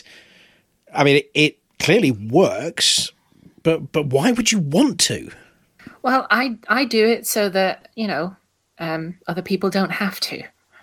Yeah, I mean, there are people that choose to do this and then have the purgative and then do it again 5 years later, then have the purgative to try and maintain some kind of ridiculous figure. I mean, you've seen the Hollow Me systems are all stuck on, slim. Yeah. I mean, there isn't one that looks like me there, put it that way. You can't do it. I've pushed the fatometer all the way up and it doesn't go anywhere near me. It just makes your chin chubby. Yeah. That's all it does, isn't it? Yeah. And did you see that picture, the picture of the slim weed? I know it looks a bit like sweet corn, but if you zoom in, the sweet corn, there are eyes. It's got little beady eyes, yes. Eyes. And it's one thing, I mean, I don't want to be indelicate, but it's one thing when you're in a bathroom and you're about to push a certain lever and you've been having sweet corn, and it's one thing that looking up at you. What you don't want is something that blinks. No, that's just not good. So it does raise the question as well, is why does it have eyes? It spends all of its time in your digestive tract. There's nothing to see there. But they are a sort of adorable, cute little eyes. Well, yeah, it could be an evolutionary. Maybe they see us through the week. Oh no! Oh, and if it doesn't see you through the week, it'll see you through the window. Well, yeah.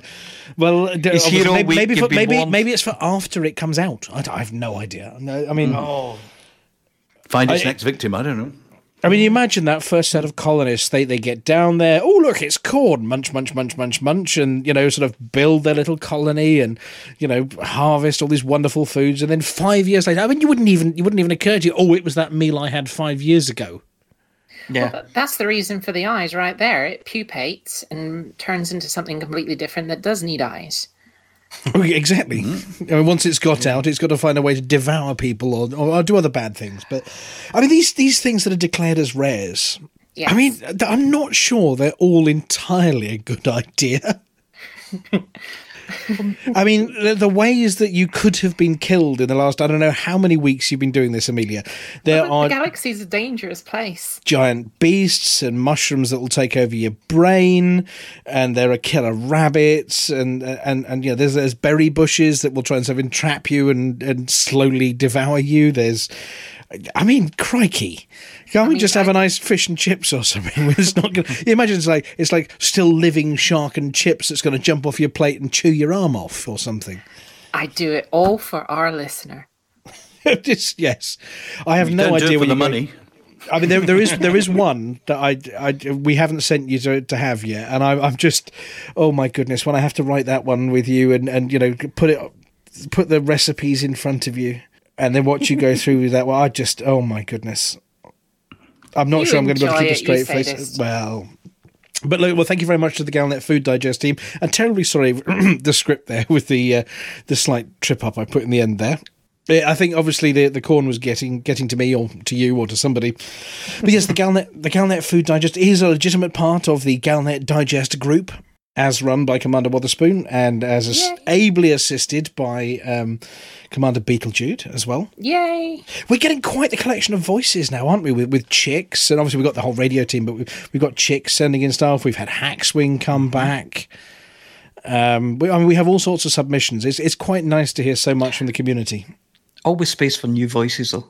Yeah. Voices in space. Oh, now, we're talking about voices in space. Quickly before we go, it's still Smashdown Day. And I know, Palantir has told me, don't talk about things that nobody has an idea what you're talking about. So we're going to begin from the beginning on this one. Smashdown Day. We're not going to spoil it for anybody, but it's a thing, isn't it? Oh, it's a thing. Yeah. I had my Smashdown Day today. You did. Yes, there is an author, Mr. Barry J. Hutchison, who writes a series of books, which we have in the library at Hutton Orbital, called Space Team, which are very silly, very, very, very funny. In fact, the audiobooks are exceptional, narrated by Phil Thron as well. And we always heartily... Yeah, Uncle Phil. We always heartily recommend them to anybody who turns up at the Orbital if they're staying for a while. Just read these books or listen to the audiobooks. They're very, very good. Anyway, Barry has done a couple of fun bits for the show in the past with Phil as well. They did a broadcast that we did at the start of a show as well. He, during lockdown, has been trying to help out his local bookstore. He lives in deepest, darkest Scotland somewhere.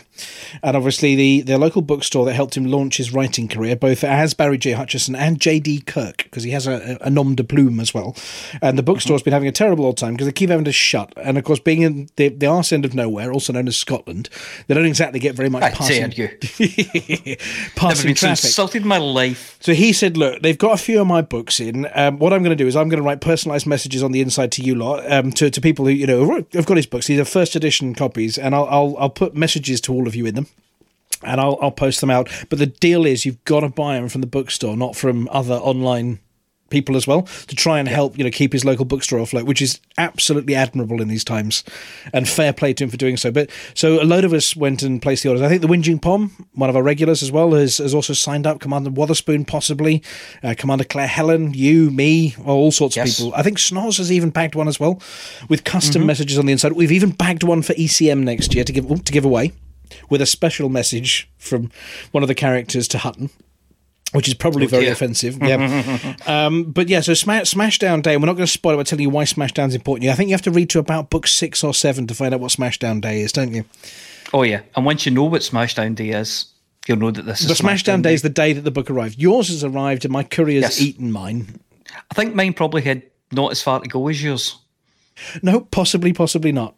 But yeah, I think either my courier's eaten it, or it's just a lot further from where it was to where it is than it is now. But no, a hearty recommendation for everybody to go and have a look at these books. And also, I really ought to be fair to the bookstore as well, shouldn't I?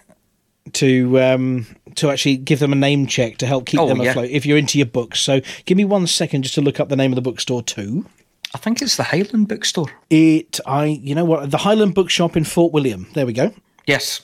And I'm going to paste a link into the chat channel. That if anybody is interested in a very, very silly book and to help keep an independent bookshop open, then what you do is you go to this link here, which I've pasted into chat. I think it's all of £8.99. And if you put, I think they've got about 50 left of the first editions. In when you do the message to seller, you put a little dedication in there.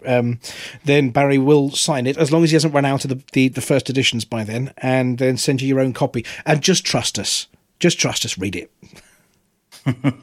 And some of the J.D. Kirk crime fiction books are actually set in Fort William as well. There you go. I hear it's a nice place. I've never been. I think the Harry Potter Express goes by that way though. Pillbox says it's beautiful. And Pillbox wouldn't lie to us. No, Pillbox wouldn't lie. Yeah, Pillbox was dreadfully honest about selling all his data on the wrong week. Yeah. I mean, to read the descriptions, for the book, small-time conman Cal Carver is having a bad day. Imprisoned and forced to share a cell with a cannibalistic serial killer, Cal thinks things can't possibly get any worse. He is wrong. It's not until 2/3 of the human race is wiped out and Cal is mistakenly abducted by aliens that his day really starts to go downhill. I think that sums it all up, really, doesn't it?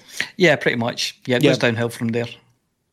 And if you like Hutton, if you like Dockers, if you like all the kind of nonsense we get up to, it's along the same kind of lines. It is just silly. Yeah, it's the same sense of humour. Yep. So that. Well, there you go. I've put the link in the chat. If anybody's got the pennies free, help out a bookshop, and you'll get a good book at the end of it, signed by the author as well, who's a lovely chap. So yeah. Other than that, Team Flossie, do you have anything else to add for this week? Nothing I can think of, really. Are you going to be doing some of this CG action? Yes. Or are you doing the exploring action for going for gold? It's gold for some more. I'm trying to do a bit of both, but I do want to do the CG because I quite fancy this FSD. Because that's double engineered, isn't it? Yeah, but I didn't even know there was such a thing. But yeah, it's sounds quite nice. There isn't. It's a one-off. The only thing is, I'm not so sure about the fast boot because it's not fast charging. It's fast boot, isn't it? It did say at first fast boost, but that was a mistake. It's a fast boot. So if you have to reboot it because somebody shut it down or you turn it off and on again, then it comes online quicker. If you're one of these people who turns it off in combat to be able to use more power and use bigger weapons and things, then it's handy because when you turn it on, it comes on quicker and you can run away. No, that's not something I'd be using. Bravely brave, Sir Ronnie. But engineered... he's back. I did do a bit of combat this week. Oh, well, what? Never cease. For Flossie 2 has been trying to get the FSD booster. Oh, yeah. And up to now, I've always done it with help from other people. Mm-hmm. Anyway, this time I thought I'll go and get the mats ready. I got everything ready, and then someone was going to help me, possibly after the weekend. But I thought, well, I'll have a go. I've got a bit more idea what I'm doing now. So I kept shooting these sentinels as they were appearing, and I started looking for the pylons to charge them up. I was like, right, I had a map I was following, going around the map. And I finally managed to get them all charged up and buffed the armour, so I did it all myself. Those sentinels aren't so tough when you square up to them. When you stand up to those sentinels, they're not so tough. No, they're not, are they? Nah. Yeah. On Flossie 2, my combat was 8% harmless. It's now something like 70, I think. Wow. And always remember, put a point defence cannon on the top of your ship. Yeah, I have one. Yeah, that helps with the missiles. So then, Apology Officer, what are you going to be doing over the next week between now and the next show? Are you going for gold? I am going for gold. Well, we've got the event tomorrow. That's a kind of going for gold event because it's getting people out the bubble and doing a bit of exploration. And are you going Are you going on a fleet carrier? No, I'm there. You're there, but are any of the team bringing a fleet carrier over? Can anyone hitch a lift or? No, you don't want to be hitching a lift. You want to be jumping system to system, picking up exploration data as you go. There you go. That's just what we wanted to hear. And once we've done that, I am heading off to Evelyn's Light, which is one of the systems that Frontier added. So that's about a 20,000 light year journey. And you're going to honk jump and find all the Earth-likes on route, Yeah. kind of thing. Scan, looking for Earth-likes water worlds. I've already found about 8 water worlds that haven't been claimed. So Fantastic. they're mine now. And I'm just going to do that over. That takes me near to Colonia. And then I can come back, stay off the beaten track, but head back and maybe stop at the abandoned settlements in the Conflux on my way home. Sounds good. And you'll be back in time to hand it all in to help Hotbox with their trophy effort. Oh, yeah. It wouldn't take long. Yeah. And Palantir, how about you? I mean, I did hear that you were polishing your asp, ready for jumping. Yes. Well, yes. As regular listener will know, I really haven't had any time to get in-game for a very long time, since about March, to be honest. But yesterday I did get into my Python, fly across to where my asp was, to get all the dust off of the dashboard, and my Explorer asp is getting ready to go. So I'm going to try and find some time. And are you going to be using one of these sort of 100 by 100 light year grids that was that's posted up on the Hutton Facebook when I page? When I work out how it works, I just set off and have a go and try and do some stuff. And I think with exploring, it shouldn't just be about making money, even though that's good for us and the gold. I think you have to temper that with just looking at the beauty of everything that's out there. Oh, and just hang about and have a look for some things. Mm-hmm. Definitely. And talking about somebody who hangs about and has a look, usually at a rock shortly before she detonates it, Amelia and you, are you going to try some exploring and lend a hand this week? I wish I could, but I can't. I'm currently in the process of helping newbies to the game come to grips with controls and everything. So when I do get some free time, it's probably going to be spent mining. Well, I mean, you could always persuade them to install a ship's parrot. That's a good idea. Yeah, I mean, obviously, as heard earlier in the show, you can actually get hold of that. All of £2.99, I think. Cheap as chips. Yeah, and he'll make all sorts of commentary as you fly your ship. Oh, goodness. You can actually eject the parrot as well, just in case it upsets you. Palantir, I believe you've recently acquired a parrot for your ship as well. I have, because obviously I get lonely out there, and I haven't got my puncture repair kit with me anymore, so I'm just going to stick with the parrot. Yeah. Well, look, other than that, we're going to be getting on with our exploring and CGs and teaching newbies and all the usual stuff. And we will be back next week at 8:30 Galactic time, also known as 8:30 in the UK. I have no idea how to translate that to Canadian and everything else time as well, like our French friends earlier. But it's 8:30 game time. And as it will be until next spring, I believe. So other than that, it remains for me to say thank you very much to all our contributors. Thank you very much to our listener for coming to join us as well. It will be available if you've missed some of the show. I noticed the Announcer UK did turn up. I think you turned up at the end, the Announcer UK. But the rest of the show will be available on YouTube within 24 hours or so, depending on how fast the upload goes. And we will paste up some links to it. And then we'll probably find that Norman will do his magic work and put it into the radio rotation and up on our media.forthemug.com website as well. Thank you very much to, excuse me, losing my voice, Eddie Lee Wise this evening, or Eddie Lee Wise Jr., depending on how he's feeling. And we hope his keys get returned to him sometime soon. So the only remaining thing to say is, what is it, Amelia? For the mug! For the mug, everybody. For the mug! For the mug! Ladies and gentlemen, that's the end of the show. Everybody's buggered off now, so why don't you bugger off too?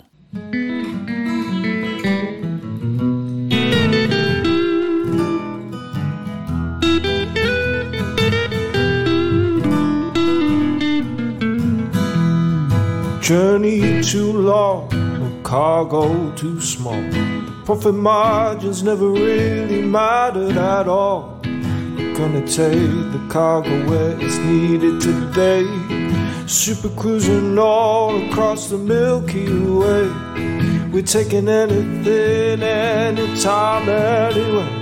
Loading all the teen out to the brim with the rest for the more. For the more, for the more, for the more. Yeah, you know just where we're coming from.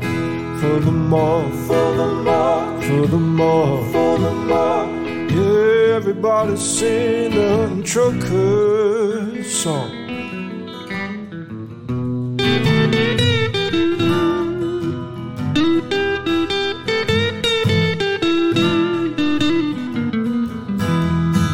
Flossie always seems to crash into the sun. Skibble likes the pilot on the Xbox One.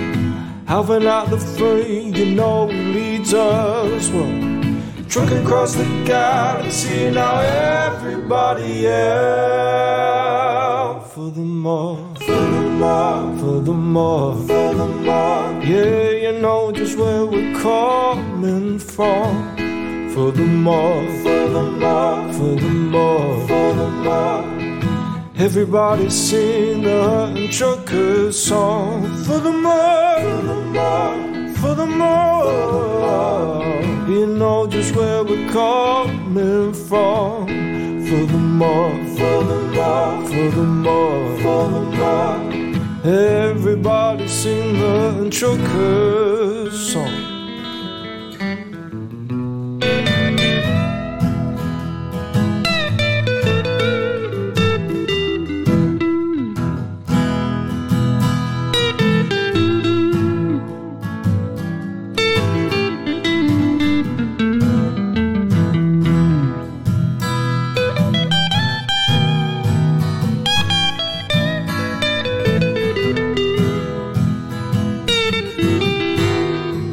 Give me a large path that I can land on, and I'll give you cargo and sing you my song. No point 22 light years to go, cruising to no journey too long, no cargo too small. The profit margins never really mattered at all. We're gonna take the cargo where it's needed today. Super cruising all across the Milky Way. We're taking anything, anytime, anywhere. So shout it out loud, loud. You don't even care. For the more, for the more, for the more, for the more. Yeah, you know just where we're coming from. For the more, for the more, for the more. Everybody sing the trucker song. For the more, for the more, for the more. Yeah, you know just where we're coming from. For the more, for the more, for the more. Everybody sing the trucker song.